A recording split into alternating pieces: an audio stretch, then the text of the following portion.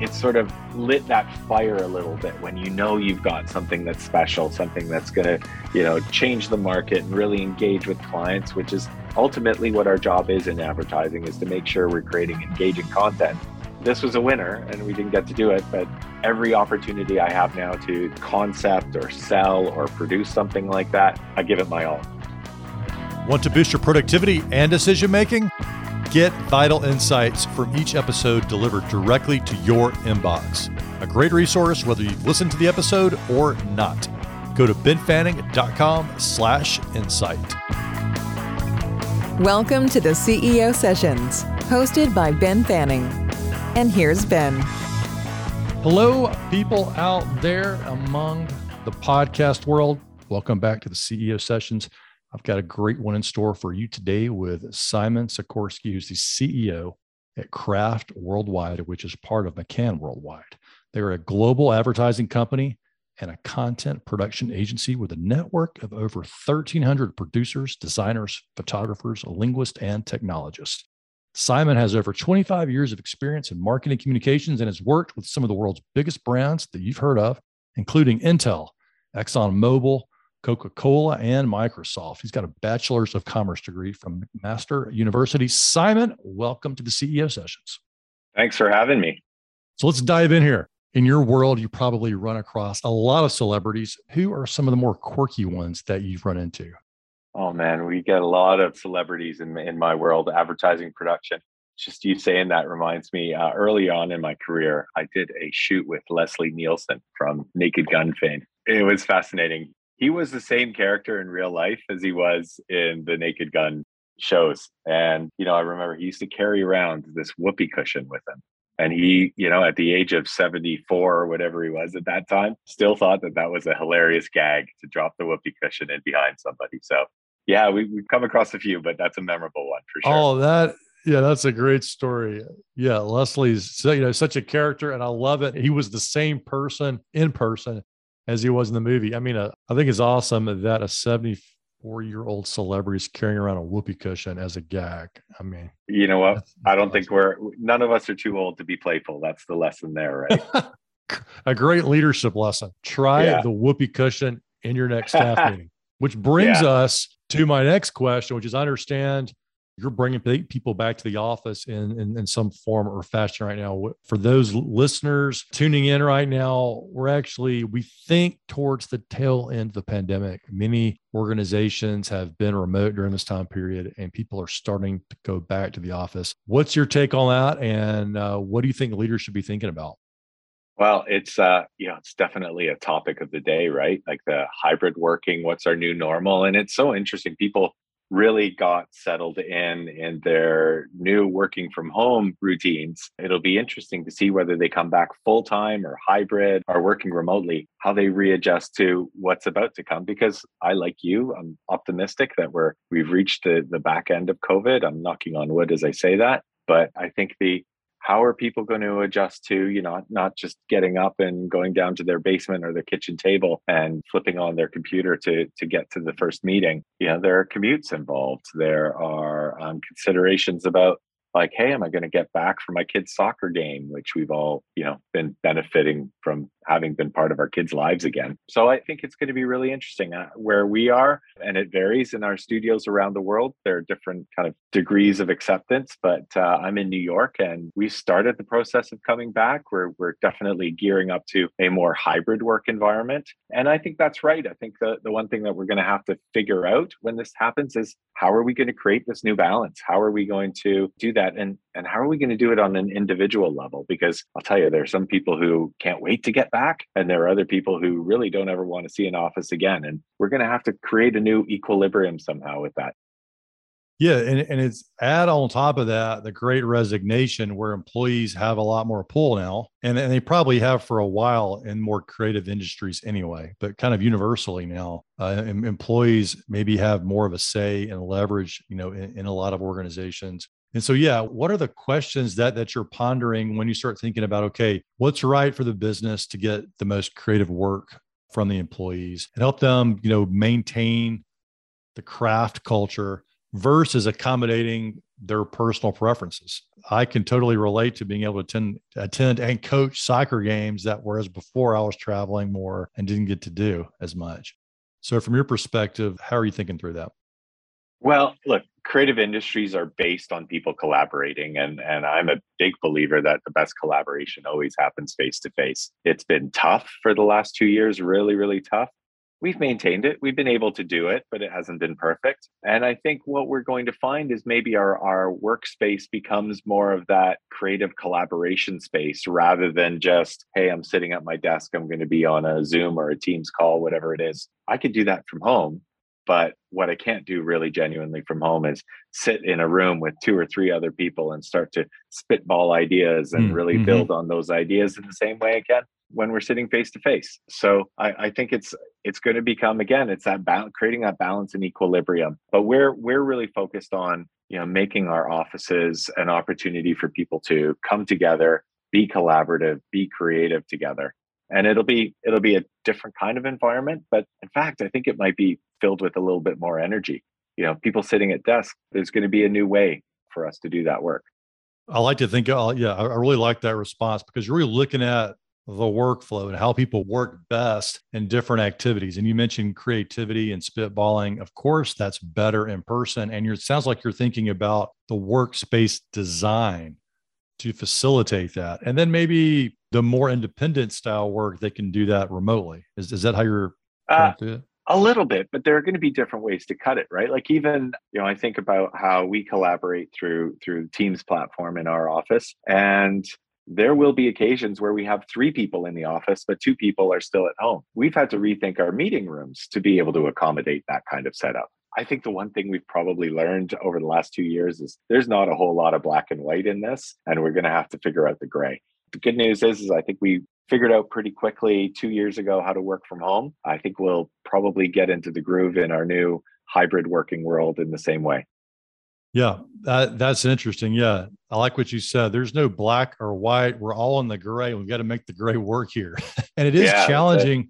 I mean, I do a lot of speaking and training. And I've been going back more in person events, every single event has had at least a few or sometimes several people remotely. And so the technology at the hotels or the conference centers has always been interesting to figure out how you can effectively reach the people in the room, which hasn't changed as much.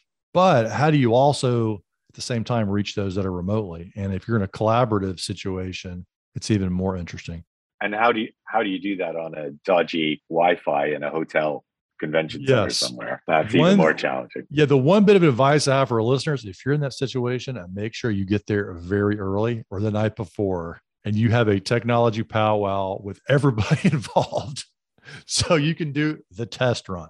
So let's fast forward. So I ran across an article you had written all about sustainability in production. And I hadn't really thought about production, number one, being such a resource intensive process and in the past. And it sounds like you're really taking a stand on increasing sustainability in production. And I'm curious, so maybe you can share us a little bit about that. But it really seems like you're trying to navigate your industry and your company through some pretty big changes right now. What advice do you have for really any leader who's up against maybe some things that are very traditional in their industry or in their company, and they need to be able to navigate their company through this change? I'm going to say something here that might be counterintuitive for a couple people, but I don't think you need to boil the ocean every day. I think, you No got to pun make intended steps. with climate change. There we go. Oh yeah, I guess that's That's maybe not a not reference on appropriate. climate change. We definitely don't No, need to but boil the ocean. No, but look, you're not going to be able to do everything all at once. And we were having a conversation just last week with some clients, and we were just saying, let's just make tomorrow better than today. And then we're going to find in 365 days from now that we've actually moved the needle an awful lot. So as it relates to sustainability and production, it started with taking a look at like, okay, so how are we recycling? How are we recycling props? How are we recycling the food? How are we recycling the wardrobes that we're using?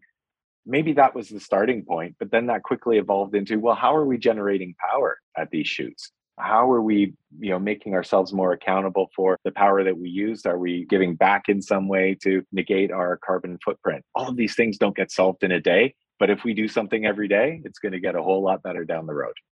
Yeah, I like that because I'm sure it's easy to get overwhelmed in those Oh moments yeah. because there's so many pieces to put together, especially if you're on some kind of remote location and you're just trying to get the job done, get the shots you need. You're not always thinking about, oh, well, the food or the all these little bits Yeah. and pieces, but it adds up.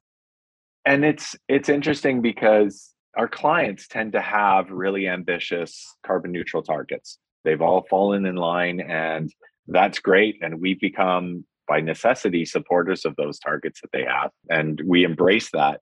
So, we have to rethink the way that we're behaving if we even, have ambitions to get close to some of those targets, because some of them are really ambitious. And it's sort of, I feel like when you boil it down to the day to day versus we have to be carbon neutral by 2030, it just feels a lot more digestible and a whole lot easier to achieve when you do that.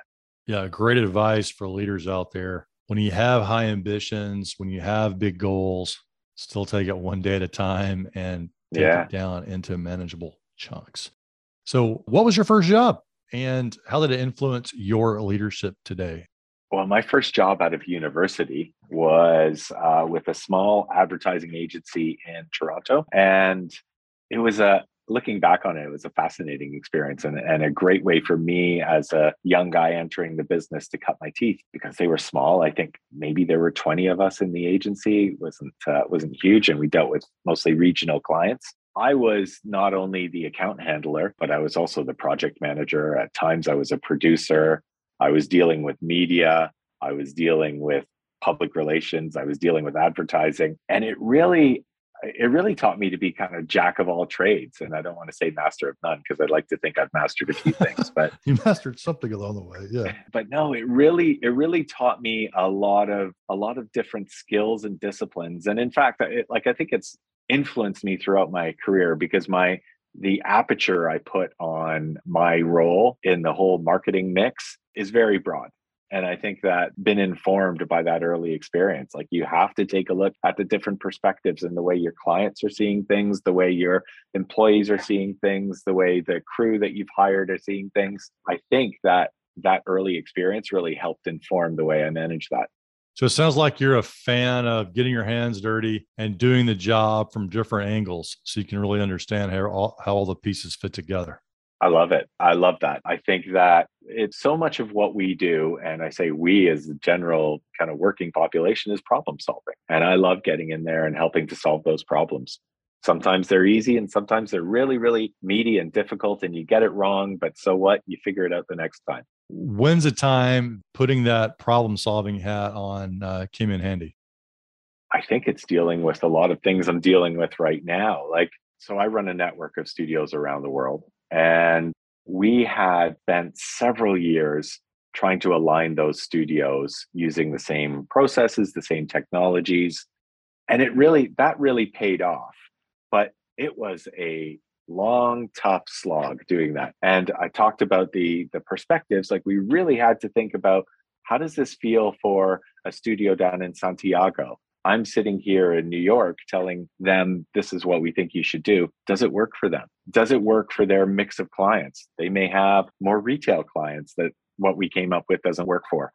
So I think, looking at all those perspectives has really, really kind of made us stronger and actually made us really challenge ourselves to find the best solution. We didn't just go in and go, hey, we found it, here we go.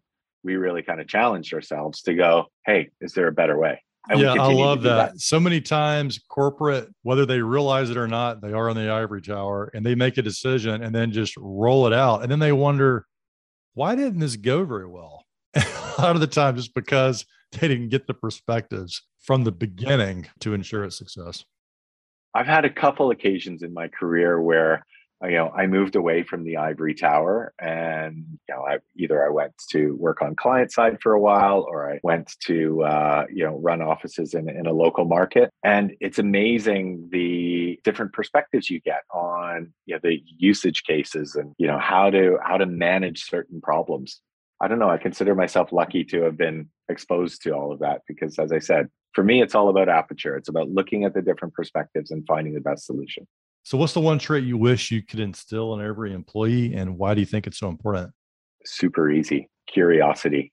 I wish people would ask more questions, and not for the sake of asking questions, because that wouldn't be productive, but to really kind of try and explore new ways, think of new opportunities, really challenge the conventions of things. I think curiosity is by far the most valuable trait that anybody can have. Get a simple tool to approximate your cost of turnover in 10 seconds or less. Right now, go to benfanning.com/turnover. Did you know the average cost of turnover is $235,975 per employee per year? If you're like most leaders, you don't know your number. Go to benfanning.com/turnover right now and download this simple tool to start getting a handle on this catastrophic cost. So if you came in tomorrow into your New York City office and this curiosity trait had really been instilled in all your employees, how do you think it would show up from just a walking around standpoint or interaction standpoint? Well, creativity, I think, is at the heart of it. Sits at the heart of creativity. I think we would, and we do encourage it.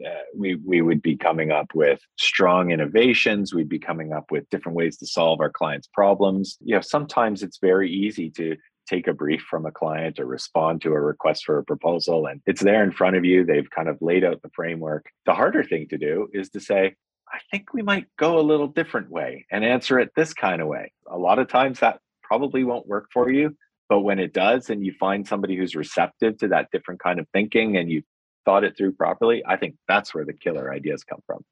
Yeah, it's a great creative strategy for all those people out there, especially when you're facing a challenge. Get curious, ask questions, and be open to feedback. I mean, that's one of the things that I think curiosity often gets shortchanged is when you're taking feedback and you're not curious, it's so easy to go on the defensive and not be open to that from a client or from a friend. But if you're curious, like, hey, tell me more about that. That's interesting. And kind of force yourself into that question mode to get curious, you can get a lot more from it oftentimes. I think that's really, really smart, actually, that, the feedback plays such an important role in that. You're right. So we often work with leaders around the catastrophic cost of turnover, which our research shows can cost over $235,000 per year per employee. And in the creative industry, this has got to be a big number too. Do you think this is something that leaders should be tracking inside their organizations?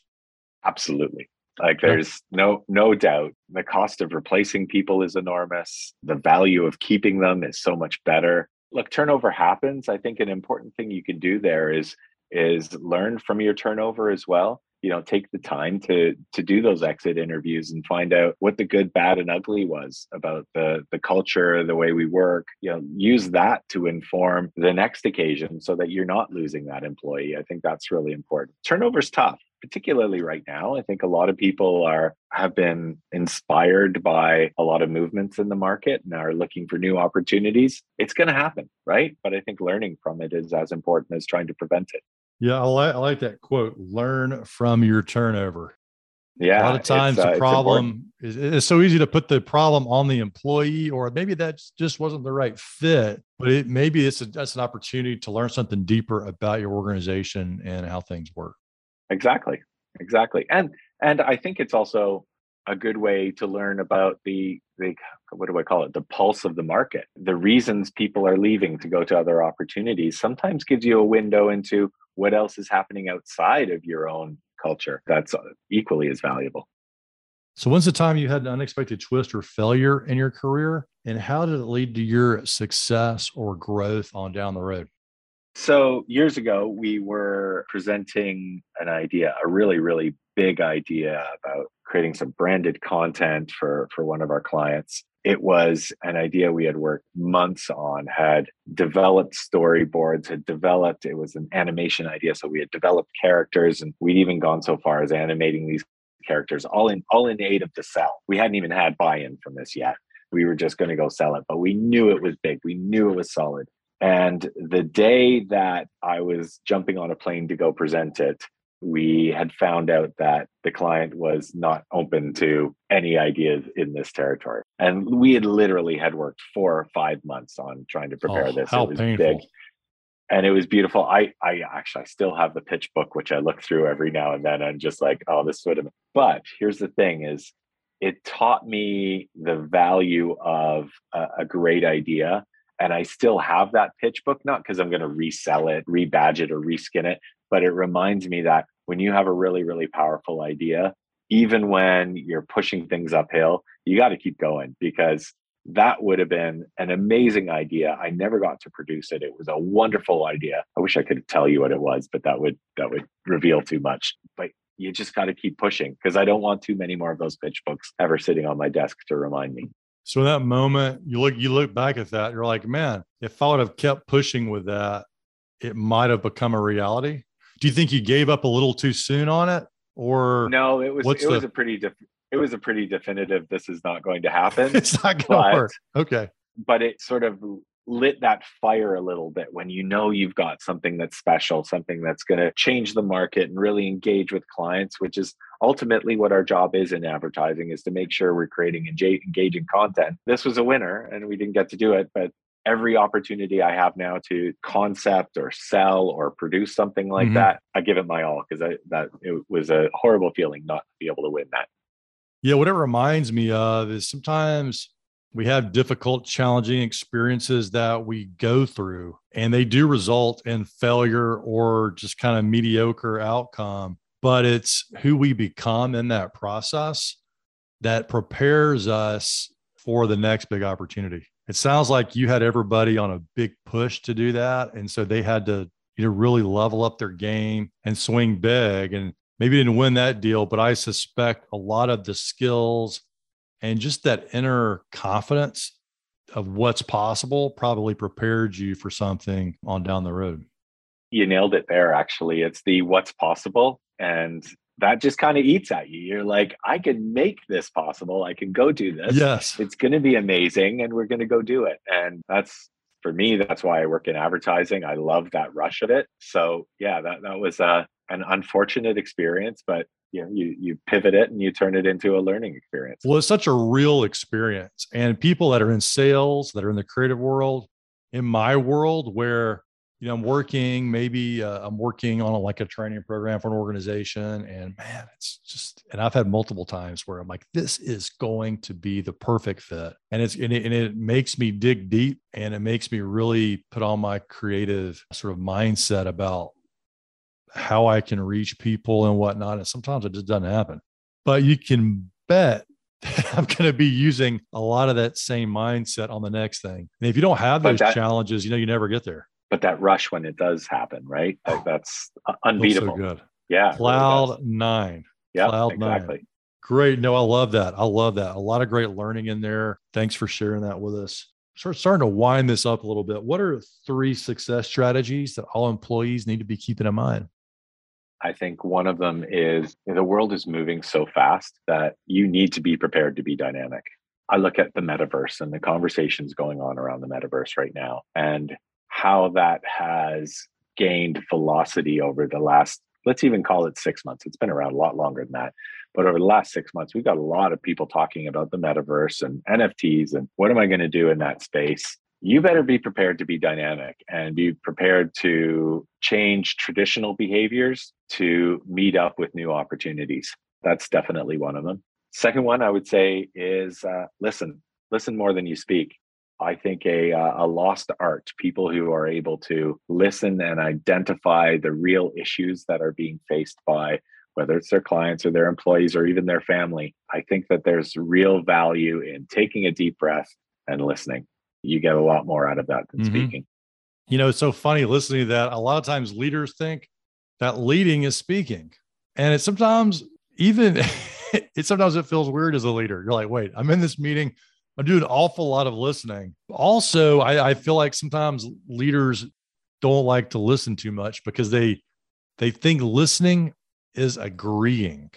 And if like your direct reports or someone that's sort of lower in the organization, maybe newer, they're speaking a lot, You're like, oh man, I do not agree with this. It's hard to sit there and continue to listen, especially when you don't agree. You ever had those moments? Yeah, absolutely. And I think listening also allows you to evaluate. Give yourself some time to think things through before you're throwing out your thoughts or your opinions. But definitely listening is something I hold very true to my management style anyway. Is that something that you came upon sort of later in your career, or have you always been sort of a listen first leader, or how did it evolve for you? Actually think it came from my parents. So, just the upbringing that you need to hear people out, hear their perspectives before jumping to conclusions. I think that came from far earlier than my career, I think. It's great to have role models like that. I'm lucky. I'm lucky. The third point is I think probably, what do I call it? Test and learn. Don't be afraid to make mistakes. You're not going to get it perfect. Nobody does. And it's okay to get it a little bit wrong, not too wrong, but a little bit wrong. So long as you're drawing from that, learning the lessons and applying it the next time. Like slightly related to that, I years ago read a book that was written by Lee Iacocca, Chrysler fame. And he talked about, for every 10 decisions you make, 3 are going to be wrong. But at least with the 7 that you got mostly right, you're moving the dial forward. I really love that. I think like you're not going to be perfect. Things will go wrong. Learn from that, but also keep moving forward. Keep moving forward with the decisions that you're making. So, what's a tool or gadget that's contributed to your success that listeners could go out and purchase? Wow. Well, I've just discovered the Oculus. All right. I You said can't, I metaverse can't, earlier. I So what's can't the tell you tie that in? I can't tell you it's contributed to my success yet, but that is a mind blowing tool. Ability through that device to take you into a different place, a different space, a different mindset is there aren't that many things that have blown my mind in my life. That is definitely one of them. It's really, really powerful. But being far more analog than that, I like to write everything down. And I will say a notebook that is maybe not as interesting and as cutting edge as a lot of people might want me to be, but I still find the art of writing everything down, being able to refer back to it. I find that to be a really powerful tool for me personally. I know it's very analog and not sexy, but Gives us the full spectrum here. I went from an Oculus Oculus to a and a notebook. notebook. There's that. Yeah. So an Oculus, for those listeners who haven't experienced it, how would you describe it to them if they're not familiar with it? Oculus is three-dimensional virtual reality goggles that you put on. There are several versions of them out there. Oculus happens to be the one that's made by Meta, and with these goggles, you really get to immerse yourselves into different spaces. For an example, my boot up space, when I go into this Oculus, I am on the bridge of the Starship Enterprise. And I literally look left and I can see things, and I look right, I look above, and I look behind. And I feel like I'm on the bridge of the Starship Enterprise. It's amazing. Amazing. It's going to change all the rules. Wow. Which ties into your first success strategy, which is be prepared to be dynamic, which I suspect too was probably influenced by your Oculus experience. Yes, you know it's probably. coming. Get ready. Probably. Whenever you said your notebook, is there a specific kind of notebook that you like to use, or is it just what's ever around? No, it's usually what's ever around. And you have a certain methodology of taking notes, or are you just kind of scratching them down as they come to you? Or I have symbols within how I take notes. So I have action items, I have questions, I have responsibilities that whenever I have a bullet point or something, I will put a symbol beside it that will indicate to me, here's something you have to go do, or here's a question you need to follow up on because you weren't quite clear on it. So that's how I work my way through my day and through my week. And when you fill up a notebook, do you file it like in Simon's library, or do you just chunk it after that? I have them all, and they all sit up in my attic, and I have them for years and years. When I lived in the UK, I used to be able to buy a really thick one from a shop called Paper Chase there. And it was great because it would last me pretty much the full year. So I could have like a year-on-year book. I go through multiples now, but surprising for me as much as it is you that we're talking about notebooks right now. Hey, I think that's great. I think the listeners are into that, that because There is so much move towards digital organization and digital notes, but the problem that I often find, and a lot of people find, is that it's out of sight, out of mind. Once you put it in something on your phone or on your computer, you have to go search it or find it. And something about having it on a notebook in front of you, I think is a great reminder and kind of helps keep you focused. How do you find it to be so? It is, in fact, it's a bit like a modern day journal as well, because it's got my thoughts in there. I'm sure if anybody picked it up, they wouldn't really make heads or tails out of what is in there, but it's my way of communicating back to myself over time. Yeah, I love it. Simon, a parting thought for the listeners. I loved our conversation we just had about being curious. For me, there's so much happening out there, whether in production space, we're talking about, virtual production, we're talking about the metaverse, we're talking about sustainability, we're talking about diversity and inclusion in production. Be curious, take on different perspectives, and it goes a long way. Great advice. Thanks, Simon. All right. Thanks very much. If you're an executive at a crossroads in your career and thinking about quitting, do this before you do anything else. Head over to benfanning.com/quit to receive a free signed copy of my #1 best-selling book, The Quit Alternative, the blueprint for creating the job you love without quitting. You'll learn the critical questions you must answer before you make such an impactful decision. Go to benfanning.com/quit to get this valuable resource for just the cost of shipping. Ben Fanning is a #1 best-selling author, Inc. magazine columnist, and CEO of the Fanning Group, an international consultancy and corporate training company. To learn how they can help your organization, go to benfanning.com.